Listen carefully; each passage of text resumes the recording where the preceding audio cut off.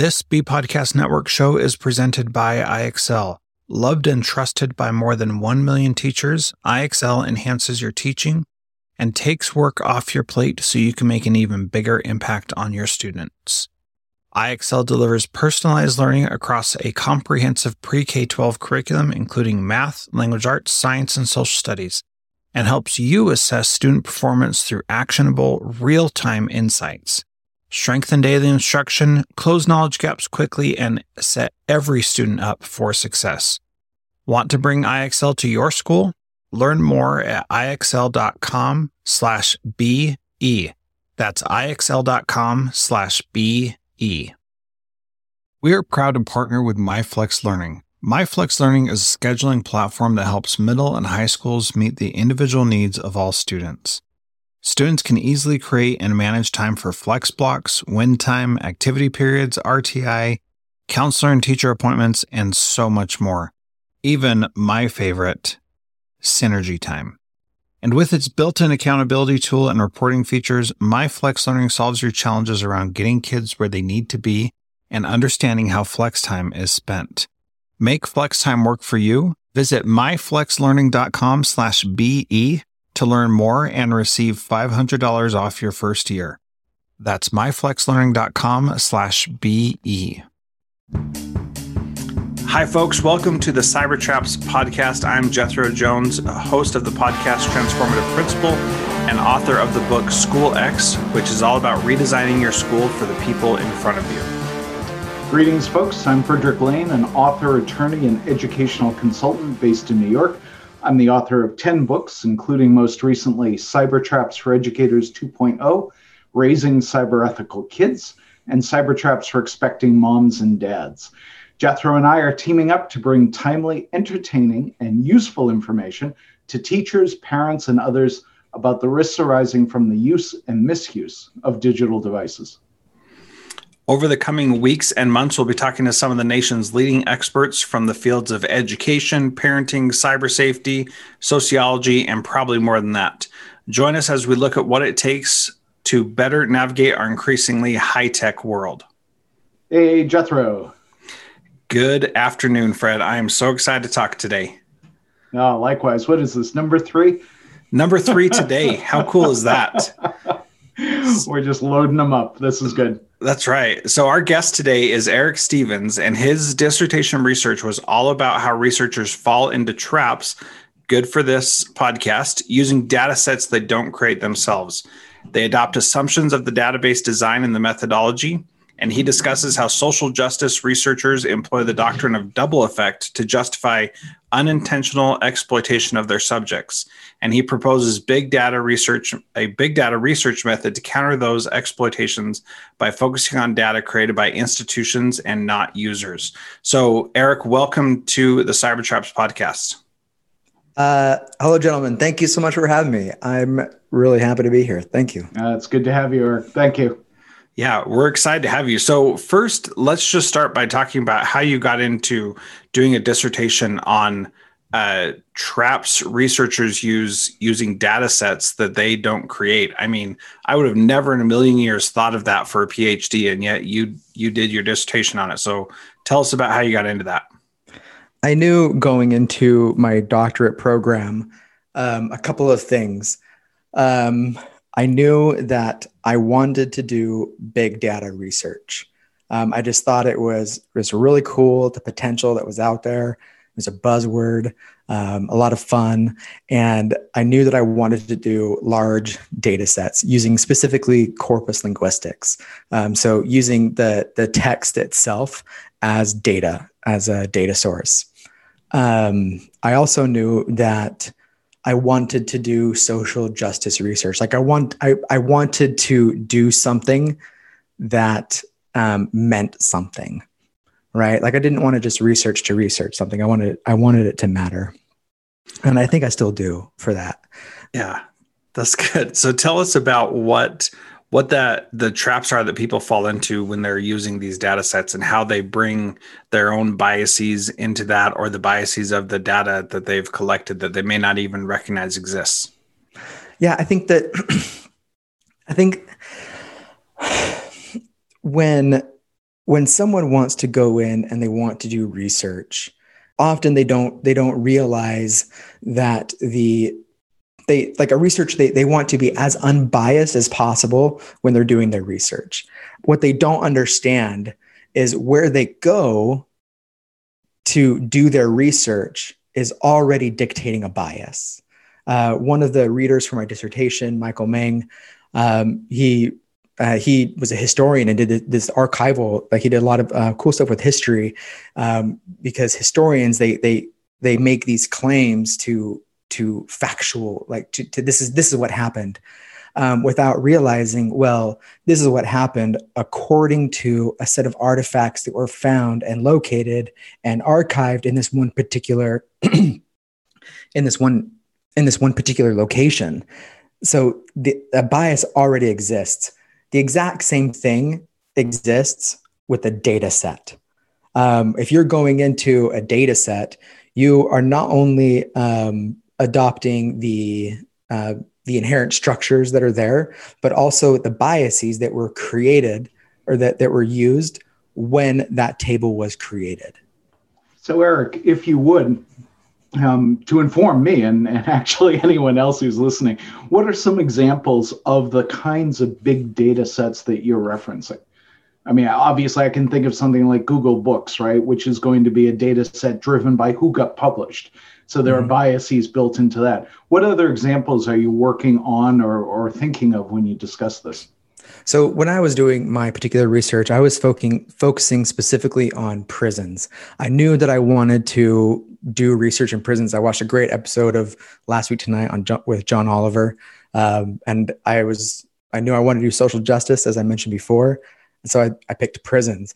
And when you're going into and doing research with prisons, you have to be very careful with what you're doing as far as the type of data that you're collecting, especially with IRB approval processes. It can be lengthy. It can be just really problematic when you're working with prison populations. And that's who I wanted to help.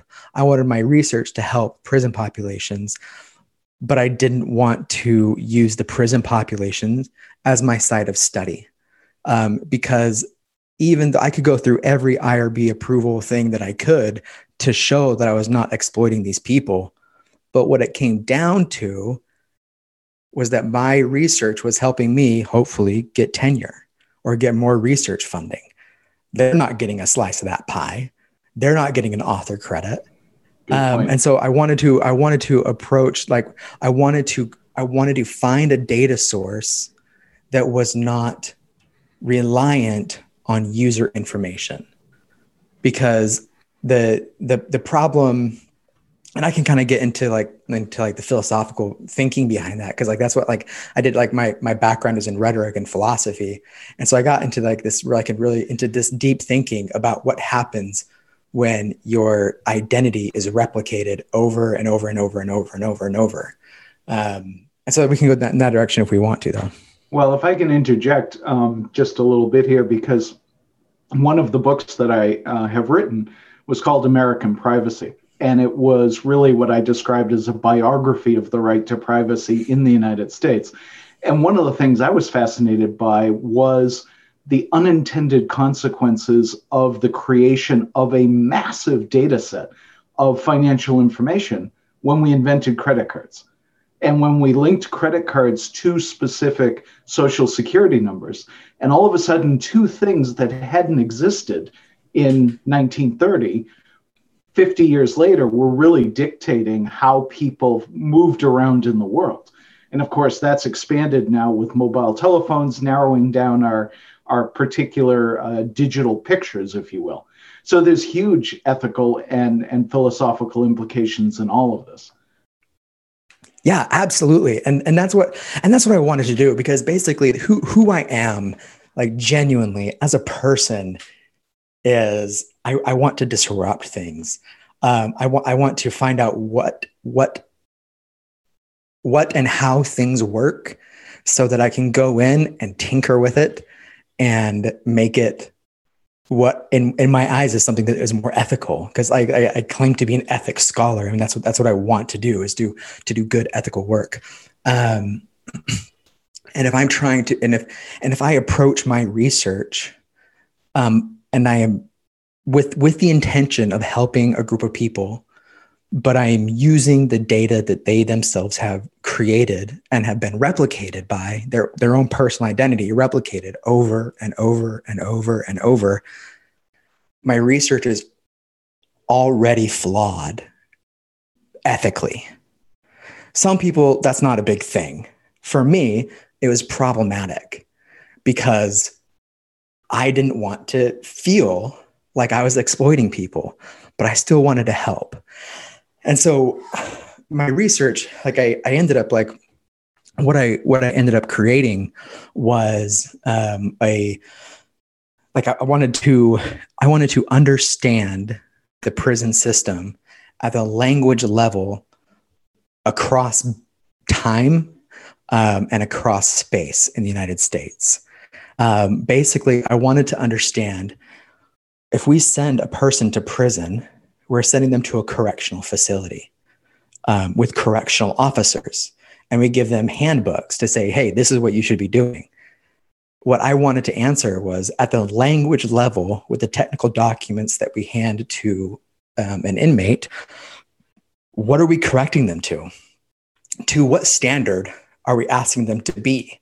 At the language level, not at like a political level when they're making a speech.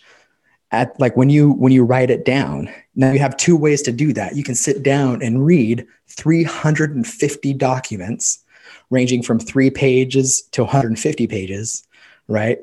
Or you can train a computer to do it. And so that's what I did. I partnered with a great friend of mine, Ben Webster, and a friend of his, Katie Blakewell.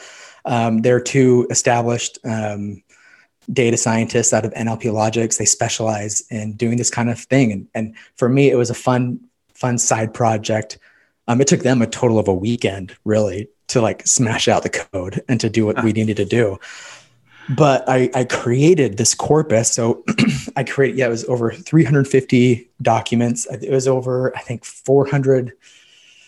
I can't, like the numbers are kind of blanking on me. But we ended up with, I think it was over 400,000 unique phrases that carried a definition. So we were able to predict what a word meant by its proximity to all the other words in the document. So we created a dictionary based on the corpus itself. Okay. So. Okay. Hold on a second. Okay. Let me wrap my mind around this. So you were talking before about user generated data versus institution generated data. And so instead of surveying all these inmates over the course of 30 years and getting that data that they gave their opinion on, you went to the documents that the prisons created to tell what they were doing so that you would have institution generated data instead of user generated data. Am I understanding that correctly? Yeah. So coming into, wow. I wanted to fix the prison system. I wanted to make an attempt, like here's a crack in the prison system. And I wanted to do it in a way that wasn't using data created by inmates.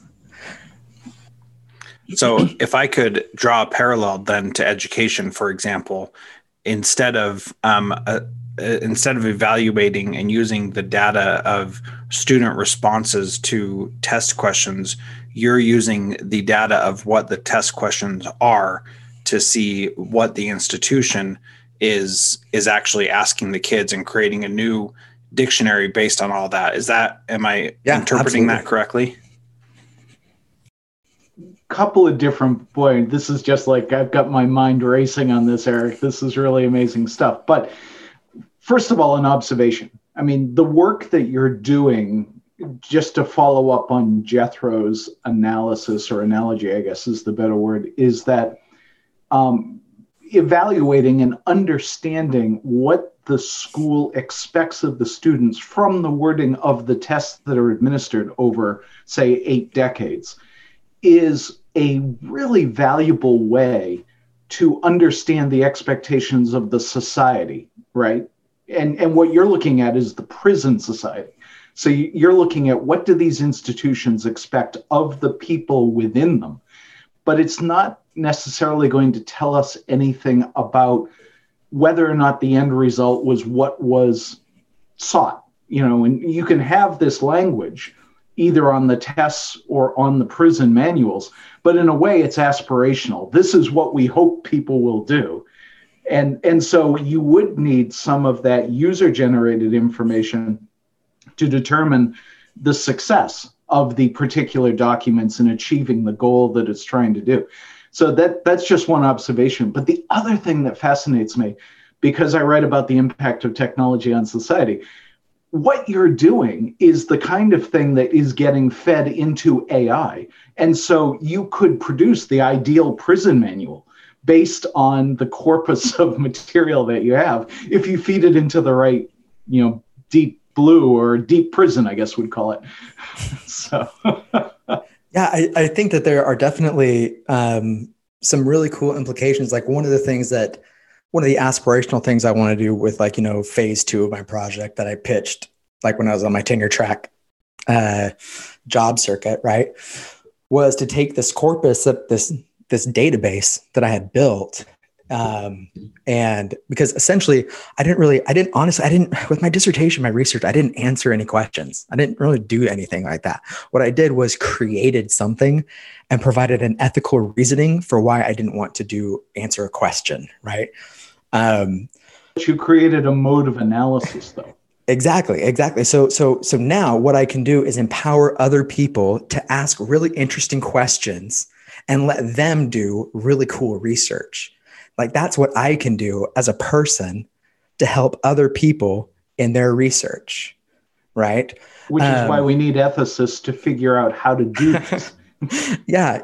And it helps to study ethics, honestly. And so now, here's something that we found in this research, that there is a high correlation between the word punishment and the word woman. And I looked at 350 handbooks in the United States. Every state was accounted for. Federal, local, county levels, right? Every level, there's a strong correlation between those two words. Why? I have no idea.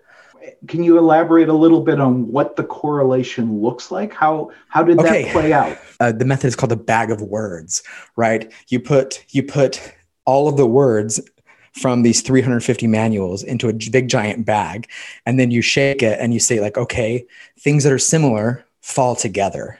Okay. And it does that through some really cool vectoring and math stuff that my friend Ben and Katie could talked about for hours, I'm sure. I just know buzzwords about it.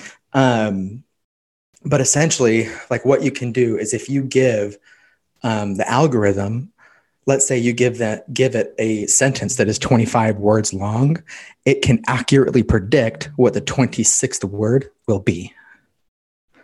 It's not going to be exact, but the other words that fit into there's a something % chance it could be this. There's a something % chance it could be this, right? So what it does is you can define the word you're looking for by the other words it thinks it is. Well, I don't know if you use Gmail, but Gmail uses the corpus of my emails to do predictive technology when I'm writing an email. Oh, and it's actually absolutely. It's getting a little scary, actually. Yeah.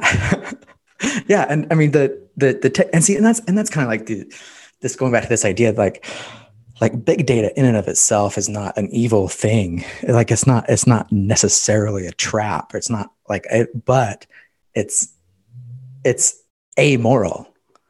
It depends on how the person is using it, which kind of this is why I think that it is important, for everybody, especially if you're working with data, you got to study ethics. Well, I'm sure you've heard the Latin phrase "scientia est potentia," which is knowledge is power. And one of the concerns that I have about big data as a concept, as a construct, is that the more data we bring together, the more that is known and the more that can be predicted about our behaviors. I mean, Cambridge Analytica and its use of Facebook data is a perfect example of how this stuff can be misused. So, it's a power source like big oil or big sunshine or whatever else you want to talk about.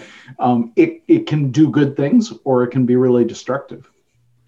And this is where I think when you have this idea or this big thing going on, it takes on a life of its own. And so you're talking about the correlation between the word punishment and women. And when that correlation happens, then it starts to feed into other areas in a way where it can get out of control, and you can't control what it's doing at that point. And I think that for me is one of my concerns around big data, is that eventually things start happening that nobody intended, that nobody expected. And it goes back to reaffirm why, if you're doing big data, you should be an ethicist as well.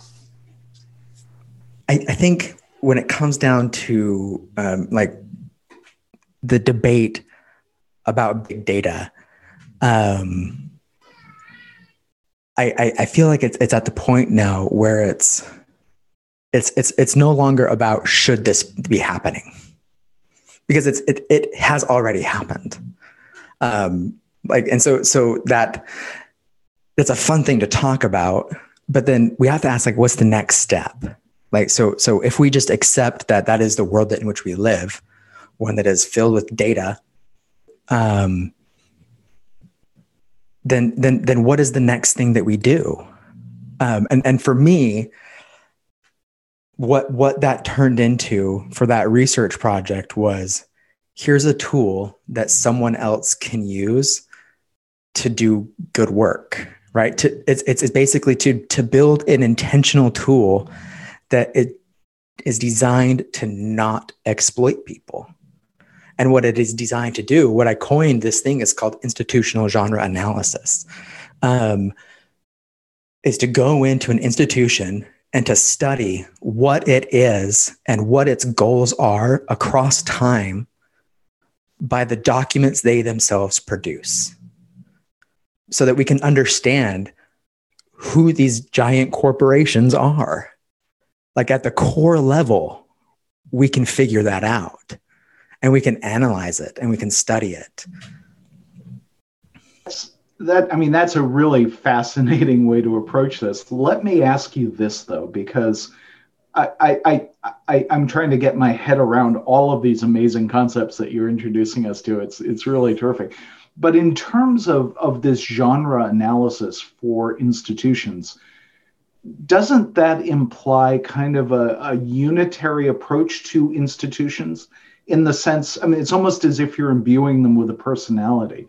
And of course, institutions and organizations are made up of myriad individuals. Is there a groupthink then that emerges? Is that an implication of what you're talking about? To think that a company doesn't have a personality, right, is to underestimate how much money they spend on branding. You can tell, like, you can go into a job, onto a job. I just came off a whole bunch of job market stuff, right? You can look at a job ad and you can just kind of get a feel for the tone of the company, right? You train a computer to make that feeling judgment hundreds of thousands of times, right? It can get pretty good at that kind of thing. And so you can go in and you can, this is the same algorithm, the algorithm branch, I would call it, that Rotten Tomatoes uses to make all of their predictions about movies. Like, if it's a 76%, like, there's not someone going through and reading every review out there. They're using a sentiment analysis algorithm, right, to see if this is a positive review or a negative review, right? You can do that with a company's core mission statement. That's something that was produced by committee, by a company, and they are trying to imbue a certain personality. What this does is takes a look at everything and like one of my other readers from my dissertation, Austin Herzog, he made an incredible analysis of a tool. He took every speech that every senator made over a certain period of time, and he ran his learning algorithms on it, right? And then he took how the person voted And then he did an analysis and said, this is how conservative or liberal this person said they were. And this is how they actually voted. And you'd go in and you could engage with the data and look at your senator and say, oh, this person is like just kind of like BSing here. Like they're saying all this. And like he's doing that through a language analysis. I'm not sure that's groundbreaking analysis for politicians. But here's what it is, right? And this is why I wanted to do what I wanted to do, is because we understand that is an underlying assumption that we can make, right? But it's always that thing that like you can just never quite point to. That's what institutional genre analysis does. It allows you. That's cool. It allows you to give empirical evidence to anecdotal gut feelings. Everybody knows that there's institutional racism. How can you prove that? Institutional genre analysis. So what's really cool here, Eric, is that what I was thinking as we were discussing this is, you know, I've had these gut feelings about different companies and you know, how much they value me, or different schools and whether or not they value kids or teachers or whatever the case may be. And I've seen how that has played out and been proven true. But what I like that you said there at the end is that this shows that there is an empirical evidence that gut feeling checks out. And what I think is so amazing about that is that we as humans who aren't doing PhD research on this particular topic, we should probably listen to those gut feelings and make decisions based on some of those gut feelings, because they probably are pretty accurate, and you're showing empirical evidence that they in fact are. So how does this affect us like in a day-to-day way as normal human beings? Here's what I did, right? Here's how I internalized it, was to any document, and this is what I taught my students, right? Any document that you create, understand that it has its own personality, that once you send it, it becomes its own agent in a network of living and non-living things. And it has influence and it doesn't have influence, just like you do as a person. And so understand that that's how things function, right? And that you are engaging with all of those data points at a micro level. What I did with my teaching when I was at my previous university where I was laid off from due to COVID was I looked at go into any fresh first year classroom and look at the syllabus, look at the learning outcomes. And there's probably 5 or 6 of them because that's the genre that there are. And look at how far down the word writing actually happens. It's not very high up. I find this particularly painful as an author, and Jethro is as well, you know, that we've both had a chance to put some books out there. I'm struck by your comment about the fact that documents, things we write, have lives of their own. I mean, you know, we're a male panel here. It's as close to children as we'll ever have to put a book out in the world. And you don't know what that book will do. You don't know how people will react to it, what its implications will be. I mean, it's fascinating stuff. But now you've got me thinking about what would happen if someone ran this analysis on the corpus of the books I've written. That would be a really both interesting and scary analysis to have done on you. Yeah, because what it does, and this is essentially what I was trained to do as a English major and as a rhetorician, was to do close analysis of documents or of objects, of a particular artifact. What I wanted to do was to perform that same level of analysis on hundreds of documents at the same time, and to understand those relationships. Like I was able to understand that that the idea of discipline is not very prevalent in northeastern local prisons. It's not a thing. Like it's just that makes sense because they're usually like they're holding cells, right? Like they're just like there for transport, and they're like 3-page documents. You get into Texas state penitentiaries, It's a very different story, right? Their documents on average are about 85 pages long, right? And so like there's some really cool things that you can understand about society. And that's something that I wanted to do, was really to just make change happen, and doing it in a way where I wasn't using the user. I wanted to critique the institution with what the institution produced. Cool stuff. So then the question becomes, what is the mechanism for getting the institutions to be self-reflective enough to look at this research? Well, I think the first hurdle would be to get like industry to listen to academia. Ouch, but yes. No, but yeah, I think what it would involve is actually kind of what's happening already in a lot of, like, you can kind of feel the trend building up about the idea of data literacy. And it's the ability to engage with data and understand that data has a story. And once you understand that that's what data is a tool that you can use to tell a story. I mean, we've been telling stories since we've been around. Well, right. And I would say, Eric, I think you're really latching onto something, because I would argue that businesses and institutions have been using data to tell stories for quite a long time, in often detrimental ways to society. And so what's so encouraging about the work that you're doing is that this is an opportunity to tell much more socially positive, ethically driven stories, which is great. Yeah, thank you. And that's what I wanted to do. I understood going into the social justice research realm that I had to come to terms, I guess, for lack of a better word, with my identity, with who I was as a person, who I am as a person. And I am a person who really embodies like every privilege that is out there. And we didn't really need another one of my voices out there kind of like advocating for this thing that I had arbitrarily chosen because I watched John Oliver.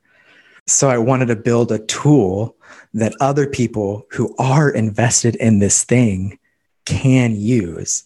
And like, I think that that's what it's going to take to answer that question about like what can industries be doing. I think it's just as much as we need a data literacy, we need an ethical literacy, and that's something I can like shout from the rooftops, and like kind of like work into my sphere of circles, or however that phrase goes. But yeah, I think it's an ethical learning. Yeah.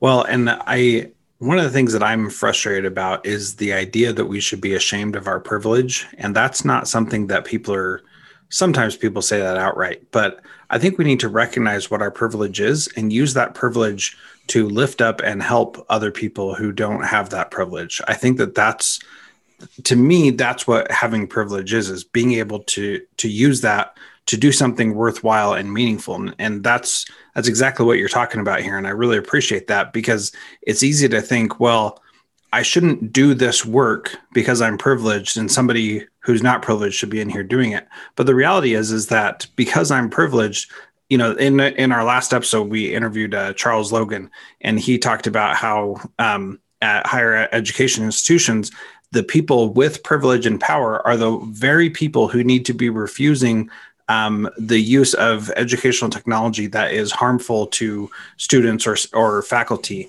and how they're really the only ones who have the ability to do that because of their privilege. And so I appreciate what you're talking about here. And, you know, going back to Fred's question of how do we get institutions to change on this, and just them being aware enough, first of all, as you mentioned, Eric, that they need to recognize that their materials have a personality of themselves, and that is infused through the people who are creating it. Just recognizing that first and foremost, as English teacher, we called that voice, but there's more to it than that. And it can be damaging and hurtful to others.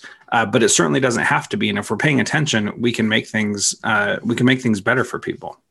Let me ask you another question then, Eric. You have a way to deal with big data as a researcher, but how should we as normal everyday humans be interacting with big data, and what should our approach be? This is something that I always love to talk about with my students, because I was a writing teacher. And I said, when you understand that we live in a world of consumerism, you have a couple options, right? You can just continue to consume, or you can be critical while you consume, right? Or you can just not consume anything and then just be bitter about everything. But you got to eat.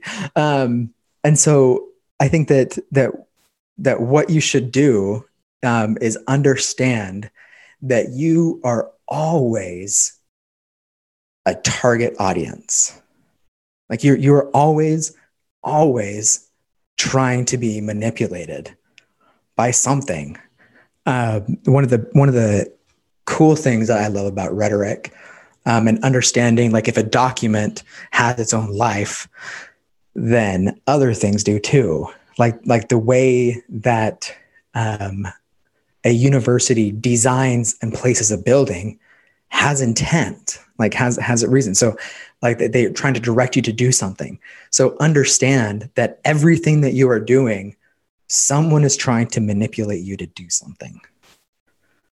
And be critical of that. Right. And that's exactly what I was going to say, Eric, which is that so many of our podcasts, I think, Jethro, are organizing themselves around this idea of critical thinking, which is one of the fundamental skills, I think, that we need to elevate in our school system, K through graduate school. There's so much need for people to be able to do that, whether you're talking about politics or toaster ovens or television shows. You're absolutely right. The goal is to tap into your emotions, to manipulate your actions in some way. And if you don't think through why that's being done and what the implications are, then, what's the term, sheeple? That's where we're at. And I hope we can encourage more critical thinking at all levels of schooling. And here's the cool thing to think about with critical thinking, right? Is that when it comes down to it, what is the actionable thing that you do when you critically think about something?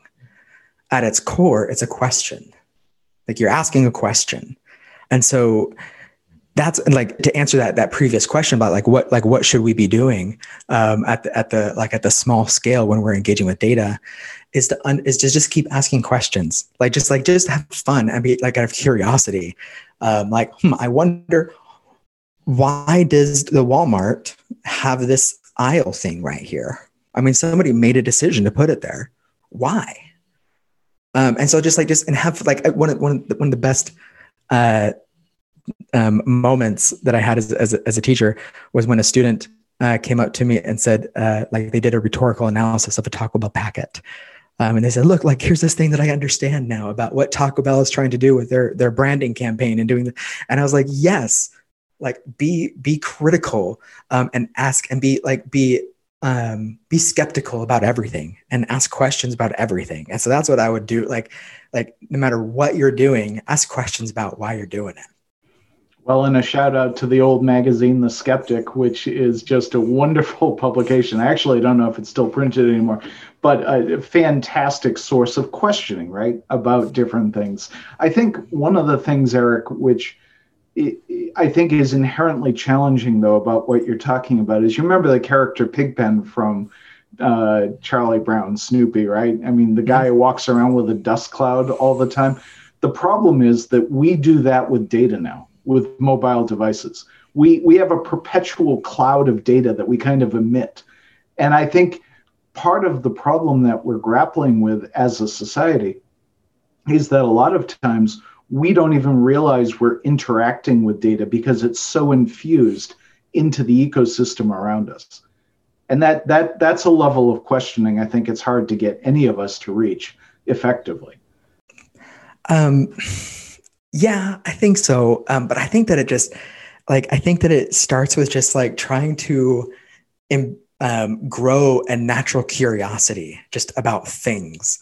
Because I think that, that's where it will take it. Because the idea of data manipulating our lives is not anything that is new, right? That's been going around for a long time. What is powerful about it is what we talked about before, is when you start pairing that data with other data sets. And that's when you can start really making interesting assumptions and predictions about people and behavior and things like that. It's going about, and it's actively having that questioning attitude, no matter what you're doing. And especially, and I think that you're right. I think that you're absolutely right that there needs to be a little bit more of a heightened level when it comes to social media. People are still doing those quizzes about who your personality is. And I'm just have we not learned anything from 2016, people? There's an exhibit now in the Spy Museum in DC. Mom, you don't need to know which puppy you would buy. Well, and it's bizarre. And I think that it's interesting to think about, things that how it should have gone down or whatever it is. But what it comes down to is what's next. After we make that critique, what's the next thing that we do? And we can do it at a larger level. That's what I chose to do with my research. Or we can do it at an internal level, which is trying to question everything that I do when I engage with a website. It's interesting as I have kids who are between 9 and 14 right now, and they ask to, play certain video games or games on devices or whatnot. And it's really interesting to hear the things that they ask, the things that they are interested in, and the things that they are picking up on that, we didn't really have when the three of us were kids, because we didn't have all these devices and ways to get our attention so much. And it's just been interesting to see how my kids have navigated that. And I don't have a perfect story that illustrates, so this is what you should do or whatnot. But what I have noticed is that they have gone through phases where they've experienced things in a different way, and it made them pay attention, and they realized, wait a minute, what happened there? And so I do have an example. Actually, I lied. Okay. So there was this little game they were playing. There were ads between the levels, right? And one of the ads showed a person playing the game, and the person kept dying. And my daughter said, "Oh, this is how I would solve that. I bet I could do better than that person." And it was a beautiful illustration of how the game company created this ad that showed the person making a mistake so that you would say, "I could do better. I should go download that app." Totally worked on my daughter. She was totally into it and said, "We got to get that, and I got to show that I can do better than that." Just completely fascinating. And I said, "Why do you think you can do better?" And she said, "Well, because they should have gone this way or that way." And I said, "So do you think that the ad that's trying to get you to download the game, did it work?" And she said, "Oh yeah, it did." And then was just never mind, I don't want it. It was so fascinating to see. Yeah. Once you understand to what extent you're being manipulated, it kind of makes other things. It's I don't actually want to do that. Eric, this has been a fantastic conversation. So interested in the work that you're doing, and thank you for sharing it here with us on the Cybertraps podcast. And it's just been a real pleasure having you here. Yeah, thank you so much for having me. Thank you. I appreciate it. That wraps up this episode of the Cybertraps podcast. In the coming weeks, we will continue our coverage of emerging trends in a variety of areas, including digital misconduct, cyber safety, cybersecurity, that's not in the news at all, privacy, and the challenges of high-tech parenting. Along the way, we'll talk to our growing collection of interesting experts who are helping us to understand the risks and the rewards of digital technology. You can find the Cybertraps podcast on all your favorite podcast apps, and we hope that you'll share the show with your friends and colleagues and reach out to us if you have questions or topic suggestions. If you'd like to follow us on Twitter, I'm at Jethro Jones and Fred is at Cybertraps. And you can also find us on Facebook at Transformative Principal and Cybertraps and all over the internet. If you enjoyed this podcast, and if you're still listening, you probably did, please leave us a rating and review and share it with your friends.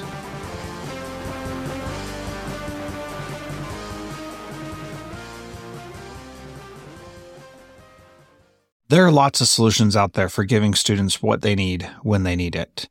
But when do they actually do all of those things? You need flexible time. When added into your master schedule, flex time enables students to get extra help or intervention, meet with teachers, make up work, get physical exercise, and try new enrichment offerings. If you're thinking of giving it a try, check out MyFlex Learning, which unlocks the benefits of flexible time without all the headaches you get with it usually. Its intuitive design and SIS integration makes implementation and training a breeze. Make your flex time work for you. Visit myflexlearning.com/BE to learn more and receive $500 off your first year. That's myflexlearning.com/BE. Do you want to save time on prep work, increase student achievement for all of your students, reliably meet Tier 1 standards? You can do it all, but don't waste another minute. Head straight to ixl.com/B to learn how IXL's research-proven teaching and learning platform can help you achieve these goals. That's ixl.com/BE.